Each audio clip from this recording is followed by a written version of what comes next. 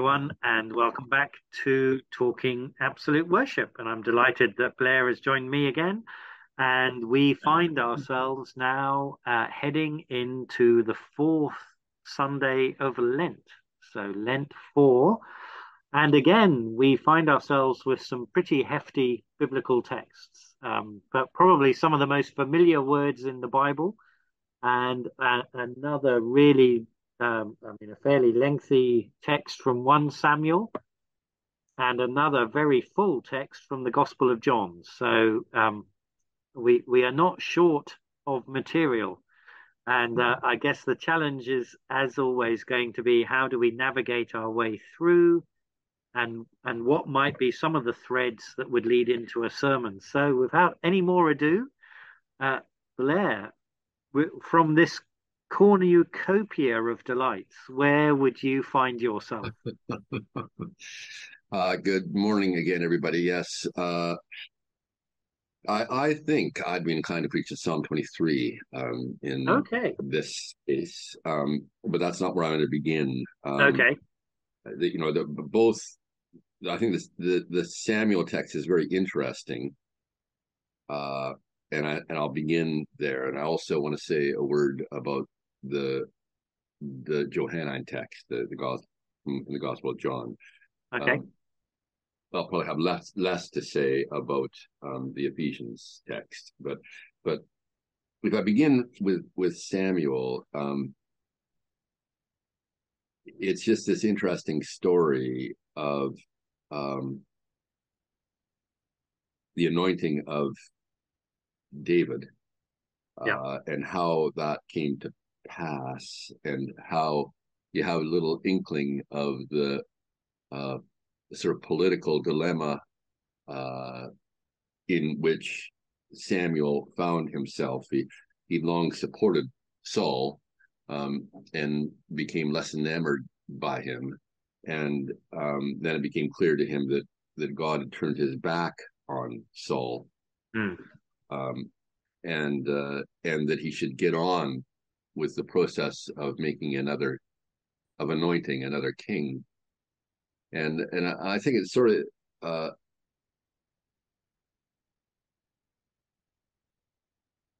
we do well to be honest about that. We're talking about political insurrection here.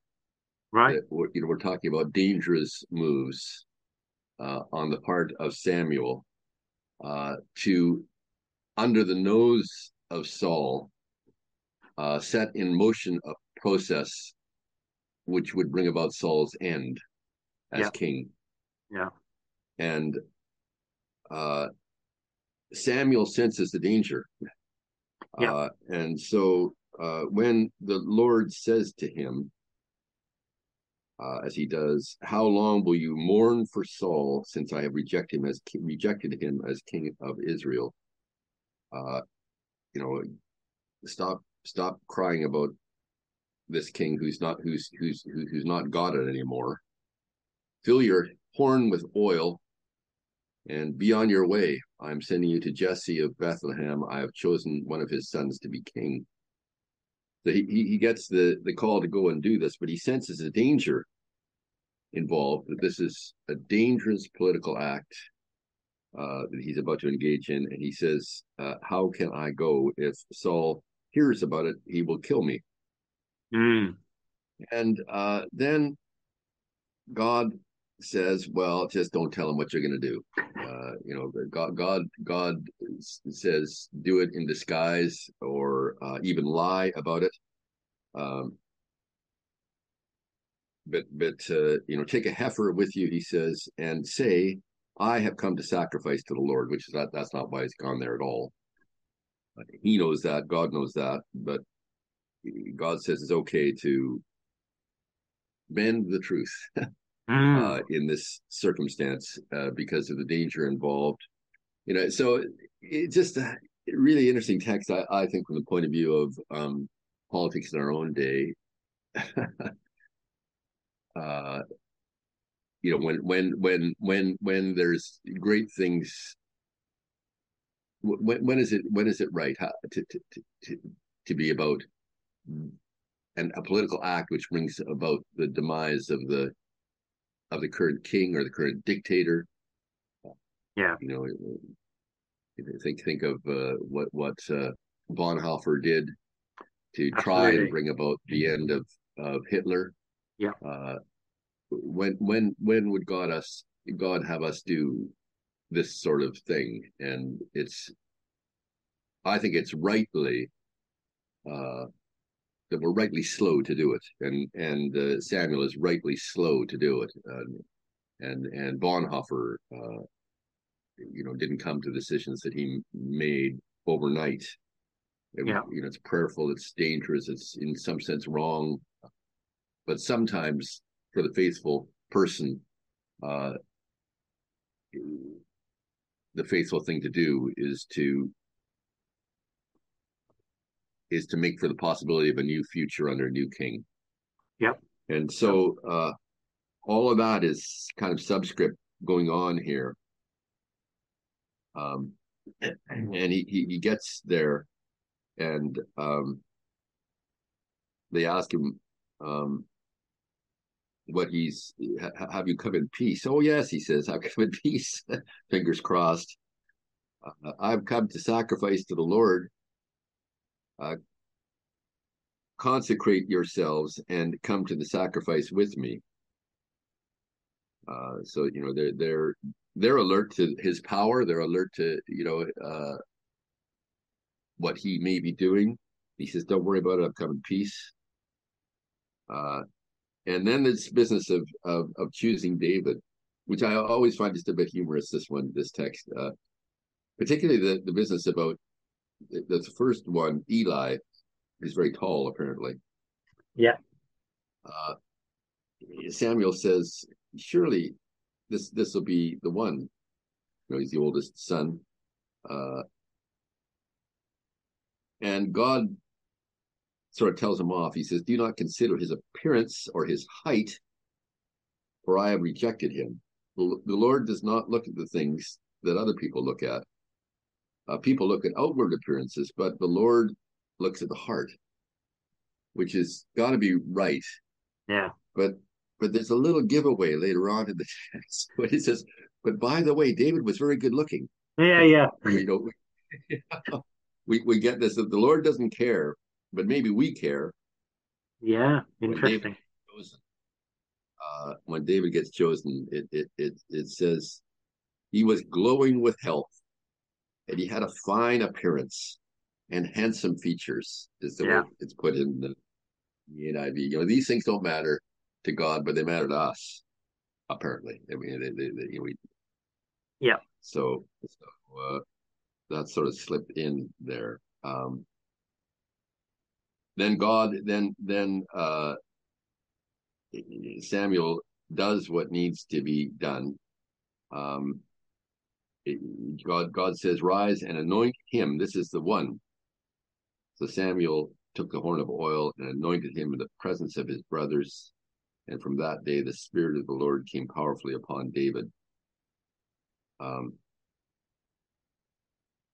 Samuel went on to Ramah.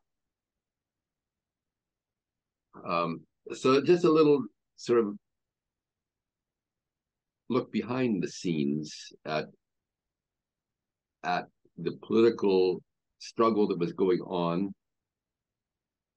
and God's part in it, and the choosing of the youngest, one who wasn't even there in the first place. He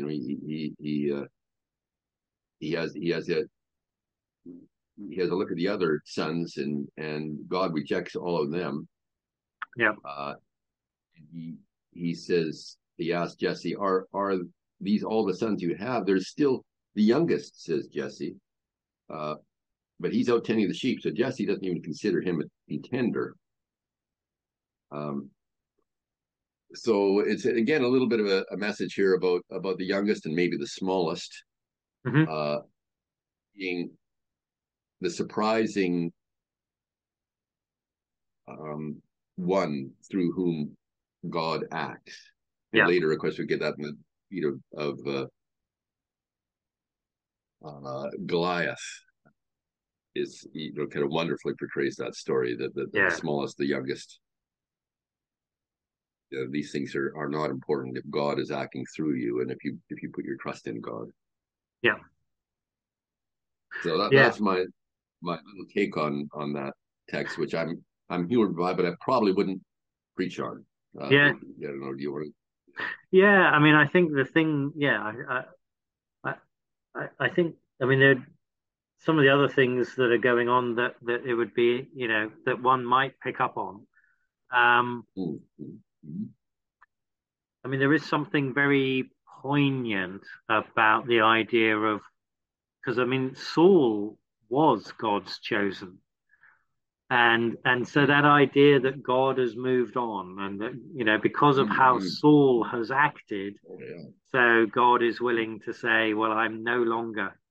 And I mean, that would open up some interesting dimensions in a sermon about, what might be the times and the situations where God says, well, I used to be, this used to be part of what I was doing in the world, but actually no longer. Yeah, I have absolutely. stepped away from this.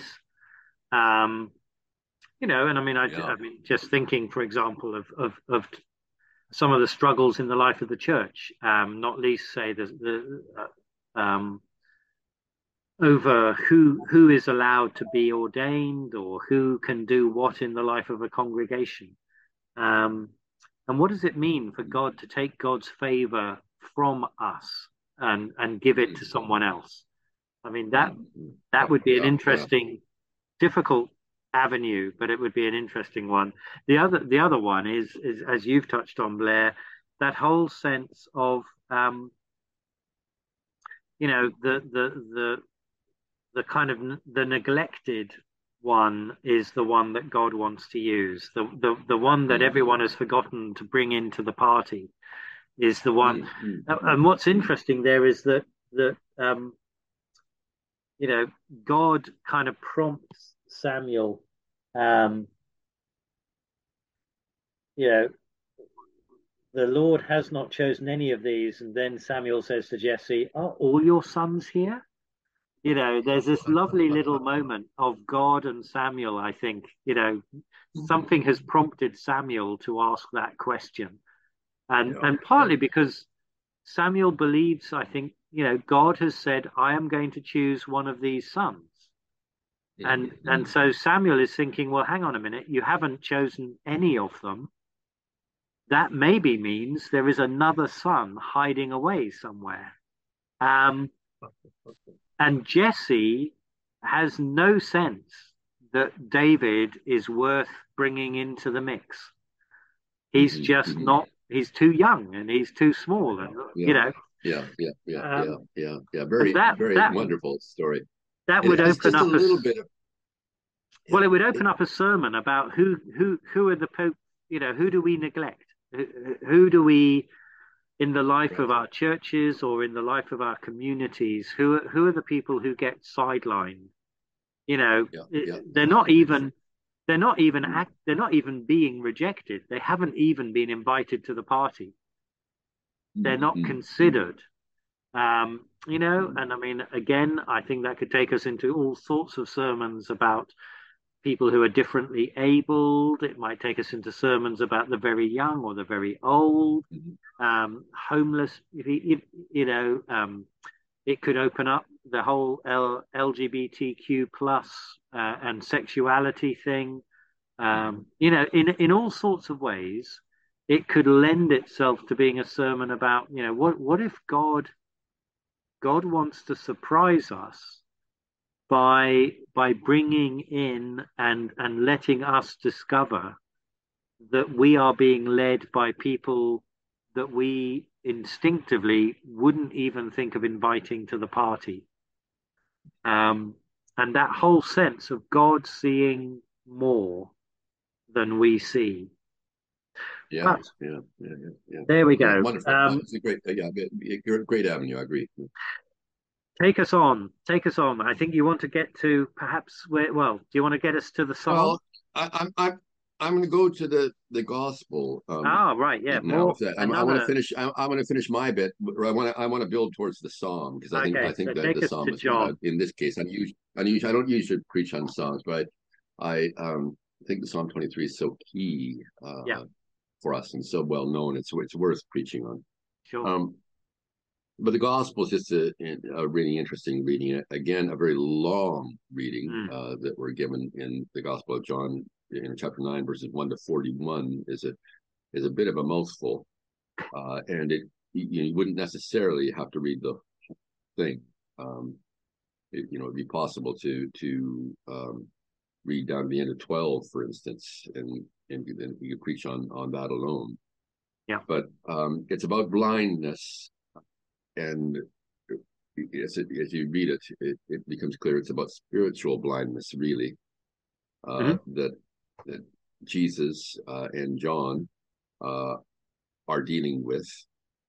Um, we get this man who has been blind from birth, and his disciples asked him, "Rabbi, who sinned, this man or his parents, that he was born blind?" And this is really, I think, quite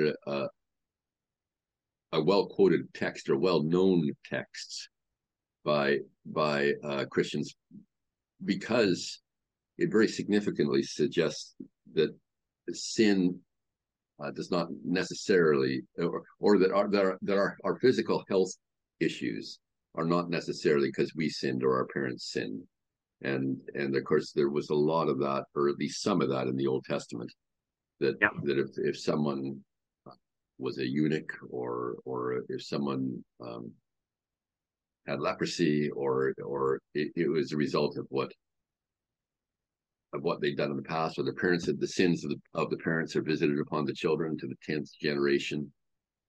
Job wrestles with that whole thing of how could it be that he has had such terrible things happen to him when he knows himself to have been a pretty good person. Yeah. Uh, there's a big debate in the Old Testament, but it comes up more clearly in this text that one does not necessarily lead to the other. Yeah. And so that's a significant point. And Jesus said, "Neither this man nor his parents sinned, but this happened that the works of God might be displayed through him." That the works of God might be displayed through him. Um, so it's an opportunity to do good rather than an opportunity to condemn the man for his past or his parents' past. Um, and Jesus sees it always as his responsibility to keep on taking up that opportunity to do good. As long as it is day, says Jesus in verse 4, we must do the work of him who sent me.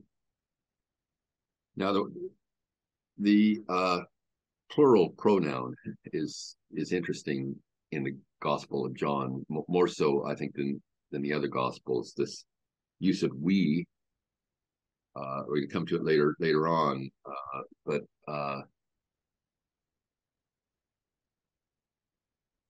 Jesus uses it. Sometimes others use it uh, Right. as well in the Gospel of John. Um, when you would have thought that I might be better and clearer, but without going into too much, because I'm not sure it's helpful, and not necessarily everybody accepts the line of current biblical thought with respect to the Gospel of John, but there's been quite a lot of work done that it was around the business, that it was a late developed uh, work Mm, that wasn't probably completed until the 90s, and that by that time there was a real break between the synagogue and the Christian community, the Johannine community, and that there was this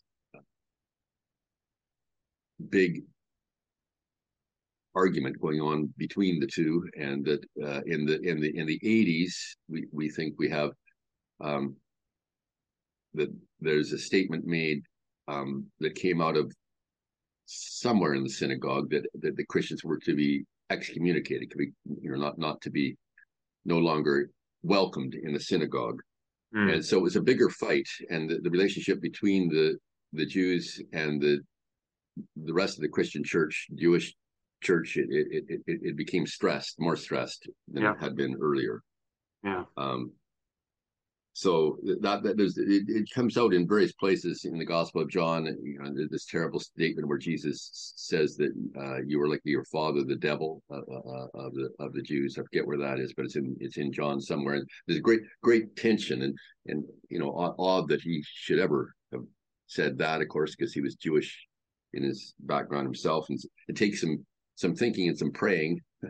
Yeah. And you can sort of see how these things led in an anti-Semitic direction. Yeah. Sadly. But it was sort of a struggling for who was right. Yeah. And this enormous statement that's made in the Gospel of John, that God so loved the world, he gave his only begotten Son. It wasn't just the chosen people. It was a love for everybody. So anyway, Jesus heals the man.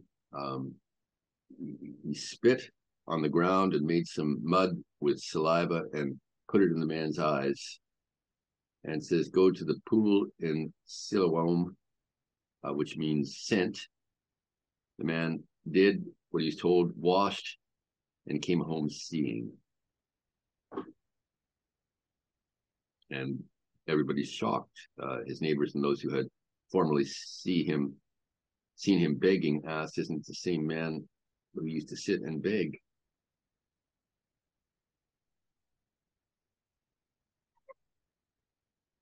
So my general take on it is that Jesus helps us to see. Yeah. Is that our eyesight is distorted in lots of ways. And that the love of Christ for all people corrects our distorted vision.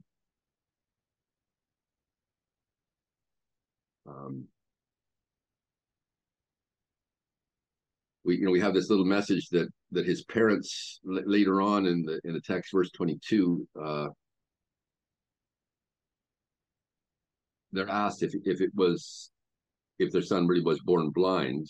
Verse 20, we know this is our son, the parents answered, and we know he was born blind, but how he can now see or who opened his eyes, we don't know.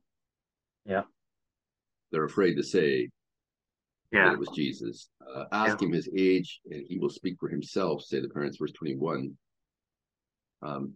His parents said this, verse 22, because they were afraid of the Jewish leaders who already had decided that anyone who acknowledged that Jesus was the Messiah would be put out of the synagogue. And that's for scholars, that statement, I think, it kind of hooks in with the fact that we know that the Christians were put out of the synagogue sometime in the 80s. Yeah. And there was this antipathy going on there. Yeah. Yeah. And then later on, I'll get to jump in here in a few minutes.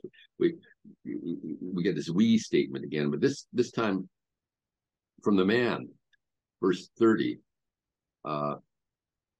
They've been accusing him of being Jesus' disciple. Verse 28. They hurled insults at him because he said it was Jesus who had healed him. You are this fellow's disciple. What could be worse than that? We are disciples of Moses. We know that God spoke to Moses, but as for this fellow, we don't even know where he comes from. And that the man answers, now that is remarkable. You don't know where he comes from, yet he opened my eyes. We know that God does not listen to sinners, he listens to the godly person who does his will. Nobody else has ever heard of opening the eyes of a man born blind. So it's about correcting vision and seeing that God's love is for all.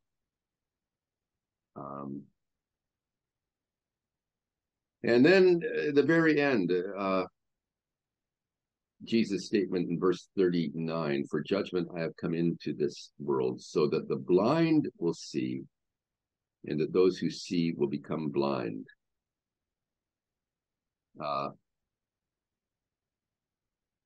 There's those who think they can see ought to be careful, and those who think they've made it ought to be careful, and those who and that those who know that they can't see. It's like those blessed are those who know that they are spiritually poor, is the beatitude, isn't it? Yeah. For the kingdom of God belongs to them. Amazing statement to make, I think. But those who know they're blind and turn to Christ will be given better vision. They will see. Yeah. It strikes me that one of the things that it's such a powerful story about is kind of the before and the after, where Jesus is involved. What goes before and what comes after can be very starkly different. And this man is caught up in a world changing. For him, the world is just utterly transformed by his encounter with Jesus. And then that encounter continues to then have repercussions. I mean, it has repercussions for his family and others. And I think one of the things that I'm struck by is, I mean, I think you've very helpfully pointed out, Blair, that this is one of those passages that one of the things, if you were preaching on it, that you might want to be helping people engage with is the whole question of, early Christians and Judaism and the danger of how easy it has been in the history of the church for a passage like this to become a key into anti-Semitism, and it's been deployed in all sorts of terrible ways. I think but one of the other things that strikes me about it is that it's maybe also a passage that invites us to ponder something that maybe we don't touch on so often, is the sheer staggering scale of the difference that it makes to encounter Jesus Christ. I mean, my background is of, like many folks, growing up in the life of the church. So although I think I've had many sort of conversion experiences, they've none of them have been a Pauline road to Damascus. Gosh, here was life before, here's life after. For me, it's much more of a continuation. And interestingly, that one was about vision, wasn't it? In part, the scales fell from his eyes. So, you can make a connection there. Sorry, go ahead. Yeah.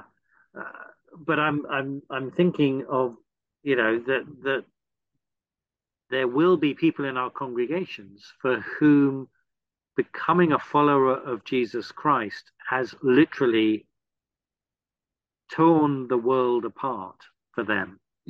I spent a little bit of time in Taiwan, and for a couple of years I was there, and one of the things I was involved in at one point was a Presbyterian Church of Taiwan evangelistic mission with students. And we took a whole load of students away to a wonderful sort of outdoor pursuit place. And we had an American missionary doing evangelistic talks each evening. And at the end of that time together, one of the students from the university where I was teaching, um, uh, a young woman, came forward and said, "I believe. I have listened, and I believe, and I want to be baptized." And so she was Yeah. baptized. Yeah. Mm-hmm. And then off we all went, and then term started again, and I met her back at the university. And I said, that was an amazing, to be part of that was an amazing experience. And she said, yeah, it was an amazing experience. But here's the thing. I've now been disowned by my family Wow. because by converting to Christianity, I have brought deep dishonor upon my family because my family are not Christian. And they see that what I have done is I have turned aside from them as a family. And so I am being put under enormous pressure to give up my faith and no longer be a follower of Jesus. And she stuck to it. She kept her faith. But it was interesting, and deeply humbling. Here was someone for whom that experience of Yeah. following Jesus put her in direct conflict with her own mother and father and brothers Yeah. and sister and grandparents. And in the end, she made a choice. And it has always struck me that there are maybe moments in the life of the church when we need to allow ourselves permission to say, let's think about how enormous it is to follow Christ. You know, we on the whole won't face persecution for doing so. If we were living in other parts of the world, we would. So Yeah. that's Yeah. just another dimension. But anyway, we need to move on, and I think you want to take us. Do you want to take us to the psalm? Yeah, I do. I just think it's a wonderful psalm. Clearly, it's been highly valued by the church. Um, Probably the best known psalm and best loved. I would have thought there might be other contenders, but it's certainly got to be one of the contenders for being best known and best loved. It for years, I think it was read at uh, many or most funerals. Yeah. Probably less so now in the secular culture in which we live. But it was, for a long time. I remember I had it at many of my funerals. People just asked for it. Yeah. Yeah. Um, and so it's in one way it's got a great pastoral message. You could argue that the whole thing is pastoral, really. The Lord is my shepherd; I shall not want. He makes me lie down in green pastures. He leads me beside still waters. Uh, there's a wonderful, uh, lovely message in it of consolation, all the way through the psalm. Yep. Um, that is worth. I mean, I think that's probably why it is so popular. Really, is that pastoral message. Um, Even though I walk through the darkest valley, I will fear no evil, for you are with me. Your rod and their staff, they comfort me. There's a lot there that's pastoral. Um, but you can also read it another way if you want to, and that is that there is a kind of uh, political message in it, in a sort of untypical way. The message is, the Lord is my shepherd; I shall not want. At one level, those words are just kind of reassuring and represent something um, of a pastoral message to us. Yeah. But they also represent a challenge to us uh, because they're at odds with much of what we're about all the time. Yeah. Wanting is something we do every day, many times over, and often with feeling. Yeah. We want things with a capital W, and the suggestion of the psalm is that if the Lord is our shepherd, we won't want. Um, so I think a word needs to be said how wanting is normal and Yeah. human. Yeah. Uh, um, we want for not only for material things, but we and some of the things we want are for our good. Mm. We it's not all bad, our wanting. We often want for other people's health to be good, for the world to be at peace. Yep. But there's a sort of suggestion here that if we've got our priorities in order, if the Lord is really our shepherd, we will not be ruled by our wants. Yeah. They will not become God for us. Yep. Um, and therefore the psalm invites us to think about what our priorities are and in what do we put our trust. Mm-hmm. um, and to remember that that God is our God even when we don't get what we want. Yeah. And the Lord is our shepherd even when we don't get what we want, which is a hard one, I think, often to swallow. Uh, so there's about a kind of call to faithfulness in this text as well, I think, Yeah. on the basis of those words. Yeah. Uh, and this business about the cup running over. Um, you know, obviously the psalmist wouldn't have had that would not have been his or her experience every day. That it's not the experience of anyone every day that their cup is running over, that you get everything you want all the time. But if your priorities are right, if the Lord is your shepherd, if you really take that seriously, it'll be okay. Yeah.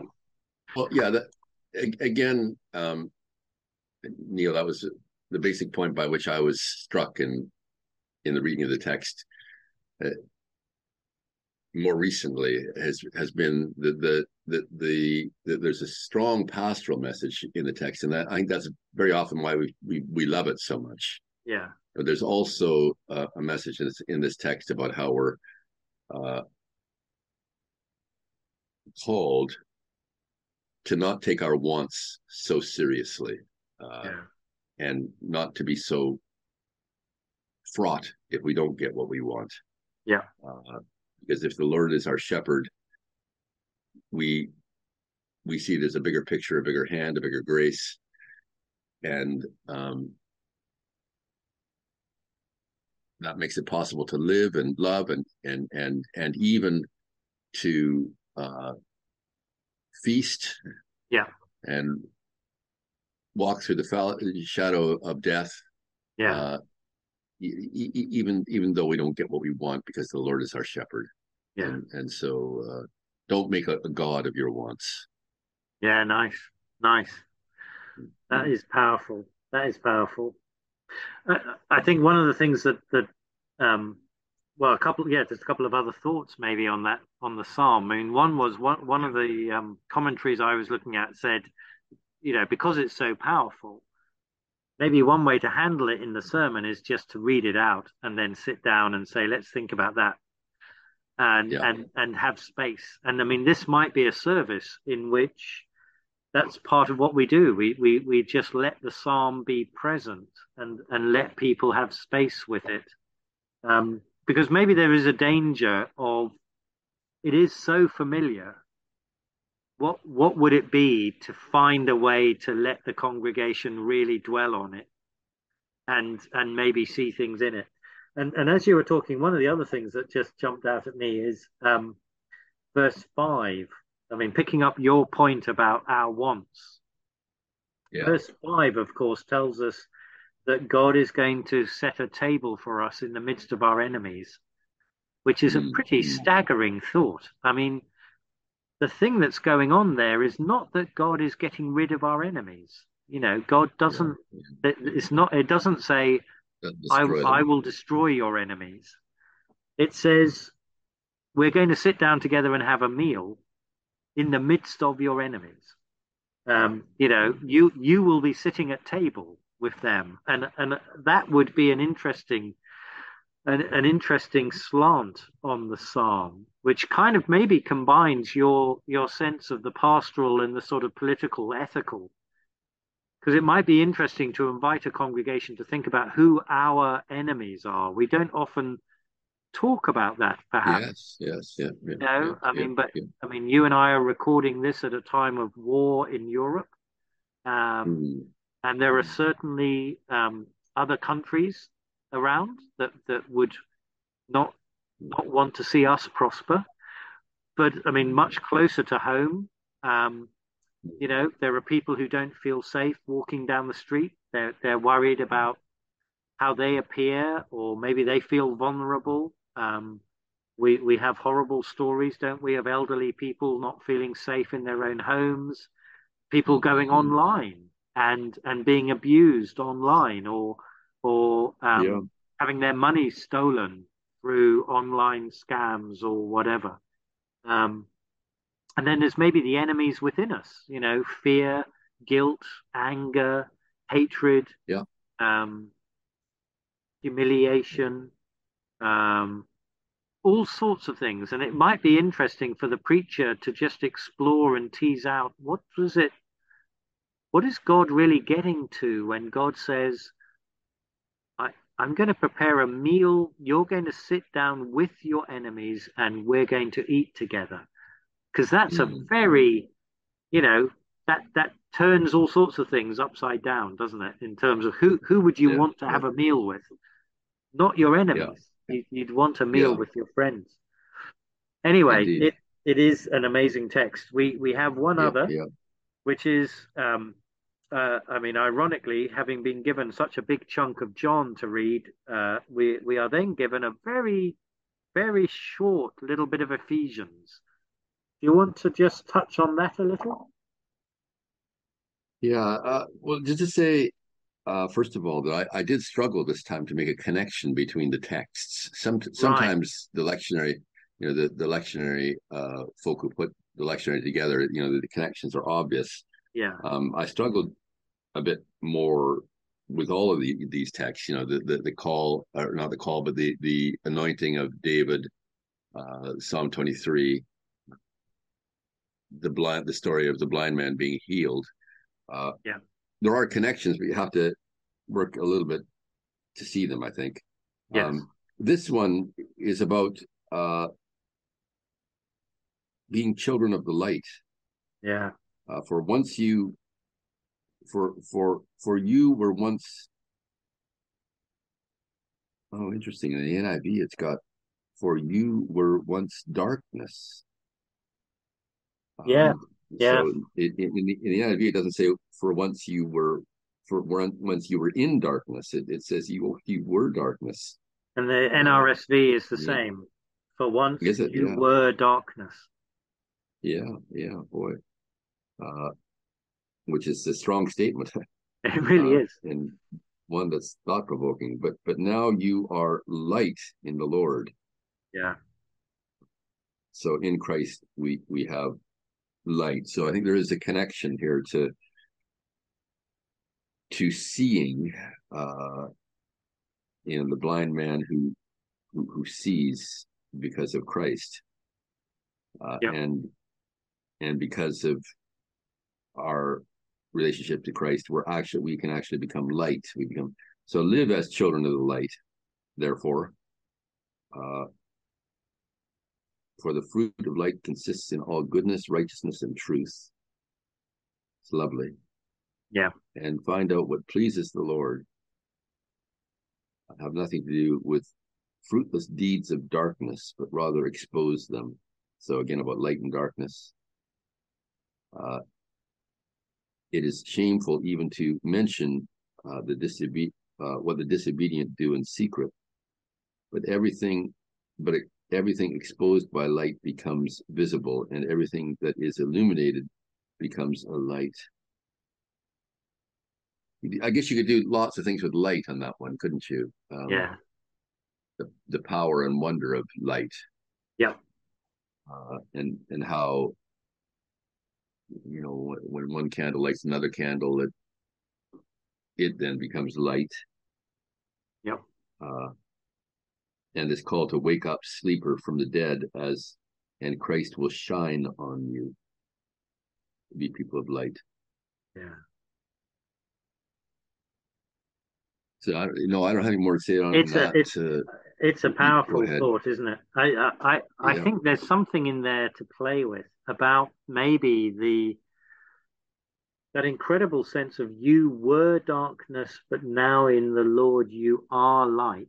So we're back with yes, that yeah, incredible transition that we yeah, see yeah, I mean, we see that with the John text. We see that with yeah, the Samuel text, the choice of no longer Saul, now it'll be David. So, yeah, yeah, but there's maybe something to play with in terms of you were darkness, you are light. Now live as children of light and yeah, yeah, expose the works of darkness. yeah, So yeah, the transition is also our transition from darkness to light. And it would be yeah, interesting, and I mean, this would lead us into confession, wouldn't it? It's yeah, in what way are we darkness? Um, yeah, I think, for example, of the climate emergency, um, we now know yeah, enough to know the ways in which our lifestyle is literally destroying the planet. How much have we stepped aside from our lifestyle in order to live a different life? How much are we still mm, living as yeah, darkness in rather than light? as darkness, yeah, yeah, But then also that sense of being children of light, the church as being a community of the children of light is a rather yes, beautiful thought. But again, there would be confession. The church isn't yeah, always yeah, like that. But agreed, yeah, how could we celebrate in the sermon the ways in which this particular congregation that I'm preaching in is a congregation that is living out the light of God in the world? yeah, And yeah, again, if it was a yeah, congregation that we knew, that would be easier than if we were the visiting preacher who's just dropping in. But there might be some questions to ask about, how as a congregation do you have a sense of living as children of light in this place? Because it's that, as you've touched on, it's that thing about the candle, the light is passed on. Um, mm, mm, mm, mm, mm. and then the bit at the end, sleeper awake, rise from the dead, Christ will shine on you. We're back perhaps to the scale of conversion and where Yes, we were with the blind man and yeah, the questions that he's then challenged with afterwards, and his family are challenged. How do you account for what has happened? mm, Um, and I mean, even it's there a bit with the 1 Samuel, you know, from Saul to David. And it's there perhaps in the Psalm. We're back with, you can walk through the valley of the shadow, but I will be with you. Fascinating, fascinating. yeah, Very mm, powerful. It's interesting. Again, I suspect the challenge for the preacher is going to be in the midst of all of this massive amount of biblical stuff and theology, where do we go? Um, yeah, yeah. for this Sunday and this context, what do people need to hear? There are, of course, other bits to worship. So Blair, I don't know if you had any thoughts on ways in which these texts might lend themselves in other directions. Yeah, two. One has to do with Psalm 23, and it's the uh, verse which says, "Surely goodness and mercy will follow me all the days of my life," and it's just a lovely little children's story you could share if there's children present. Mm. Uh, that I heard from a man when we lived near Liverpool who was brought up in the Salvation Army, whose father told the story when he was little. He still remembered it. His father told the story in church about two uh, dogs that hounded this man all of his life, and he had to go through all kinds of trouble in the story. And these dogs that hounded the man, said Barry, the one who was telling the story to me, uh, he always took them to be darkness and death, because there was a lot of darkness and there was a lot of death to go through. Right. And he said his father built up the story in such a way that at the end it comes to a real sort of tense point where these two dogs finally catch up with him. They're hounding him. They kind of catch up with him. And the two dogs that have been hounding him, of course, are not darkness and death. They're goodness and mercy. Oh, wow. Yeah. So Wow. God had always been Yeah. Yeah. hounding him, if you like. Oh, had The always hound of been on heaven. Yeah. the hounds of heaven. The hounds Yeah. of Yeah. heaven. Yeah. Yeah. Yeah. Mm. And so that's just a nice one that fits with the text that adults might even like, that children could sort of relate to if you told their level. Yeah. And then in terms of the other one would be to do with the John text about eyesight. And I think you can always do things with glasses. Again, I always think of these little moments of what I can do with children. Mm. And it's possible to say that in my case, I can't see practically without my glasses. Well, I can see, but I can't read. Right. I have to have enormous letters before I can read them. Right. And glasses corrects my vision, Yeah. which is not good. And Jesus corrects my vision, which is often not good as well. It's Yeah. distorted. It's affected by my self-centeredness, by my guilt, by my anger. Sometimes, you know, all those things Yeah. distort my vision. And in Christ, I see better. Yeah. And that has to be corrected again and again, because my prescription my eyes are getting worse, and so I'm getting a new pair of glasses. And so Jesus needs to, or I need to ask Jesus to keep on correcting my vision, which Mm. is Mm. which is changing in a negative direction, not a better direction. Yeah. Yeah. Nice. Those are powerful thoughts. And I can imagine, the average congregation is probably not short of people wearing glasses. That's right. Yeah, So it would resonate. It would resonate. yeah, yeah, Um, yeah. Yeah. a couple of things that I was playing with and thinking about.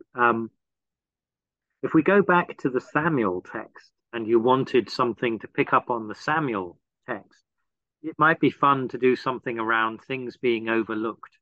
So in preparation, Mm. um, put perhaps under a third of the chairs or pews Mhm. or whatever in the sanctuary wherever worship is happening, put something. It could be a post-it note with something on, could be I don't know, a Smartie or a little bunch of grapes or whatever. But anyway, have them hidden around, and don't say anything about them until a certain point in the service where you just say to people, is there anything strange about church this morning? Have you noticed anything unusual? And see whether anyone has spotted. Now, my hunch is that someone will have spotted, and it would just get a little bit of a conversation going about things we don't notice in church, and then things that maybe we do notice. Right. and what, Yeah. so that was Yeah. just a thought. Yeah. Yeah. Yeah. Um, Yeah. or you could turn it into a treasure hunt. You could have hidden things, and people have to go looking for them. That was Yeah. one thought, Yeah. Yeah. Yeah. and then a thought for the prayers, actually, for the prayers of intercession. I was thinking of using letting the Ephesians passage and that notion of light and dark really play out in the prayers of intercession. If you were able to, and you had this facility, to create a PowerPoint and show images, um, it wouldn't be difficult to create a whole series of images of dark times and darkness in the life of the world at the moment. Yeah. Um, Yeah. and Yeah. then to contrast that with images of kindness and Yeah. generosity and so on. But even Yeah. if you Yeah. Very good. couldn't, even if you didn't have your data projector and all the rest of it, Mm-hmm. um, what you might be able to do would be to just on a postcard sized piece of paper, an A5 or even an A6, just have a couple of pictures of, I mean, it could be an unlit candle and a lit candle, and just allow people to hold that. And in a way, I think these would be prayers of intercession that you might not need to say a lot in. It might be more about creating a space in which Yeah. you could Yeah. invite the congregation to think, well, where is the light going out? Where is it being snuffed out, Yeah. and where is it shining? Yeah. Um, Yeah. the one thing that I would say alongside that, just to be sensitive to and aware of, is I think of my friends who come from black and minority ethnic community and background, Right. Right. who would also just well, not gently, who would Yeah. want to very Yeah. forcefully say, you know, Yeah. let's also just be very aware of how easy it is to talk of darkness and blackness and letting all of Yes. that be about evil, and Yeah. light Yeah. and Yeah. white is all about good. So you Good. have Yeah. to, Yeah. use the language with care and sensitivity so Yeah. that we're not cementing a racist kind of stereotype about Mm. Yeah. where is their goodness, where is their evil. So and I mean, I'm thinking of friends of mine who would say, there is an awful lot more going on in Africa, for example, as a continent, than poverty and violence, and Yeah. too Yeah. often, Yeah. we caricature and we get lazy, and we create the impression of Yeah. of something very one dimensional. So I, Mm. I think the Ephesians text, I mean, I think using light and being in the light, being in darkness, has a lot to play for us. But this is language a bit like the John text can be usurped by anti-Semitism. It's not difficult for a text like Ephesians to be usurped by racism and stereotyping. And Yeah. we, Yeah. Interesting. we would just want to be Yeah. sensitive Yeah. to that. Yeah. Anyway, Yeah. Agreed. there you go. Blair, thank you so much. We've had again a good run through all of the texts for this Sunday, and we Thank hope you, Neil. that this will be helpful. But Blair, I think you're going to end in a prayer for us. Yes. Yeah. Happy to do that. Almighty and everlasting God, we take a moment, having shared our thoughts, our experiences, our stories, to ask that you would bless all those this week who are turning to you uh, for direction, for guidance, for inspiration, for conviction, as they seek to preach on these texts. Give them good eyesight, we pray, in the sense that Jesus gave the blind man good eyesight. Help them to speak a word that's fresh, that's true, that is helpful. Be with them, we pray, in their congregations as they hear the word, and indeed as they go out afterwards to live the word. And we ask it in Christ's name. Amen. Amen.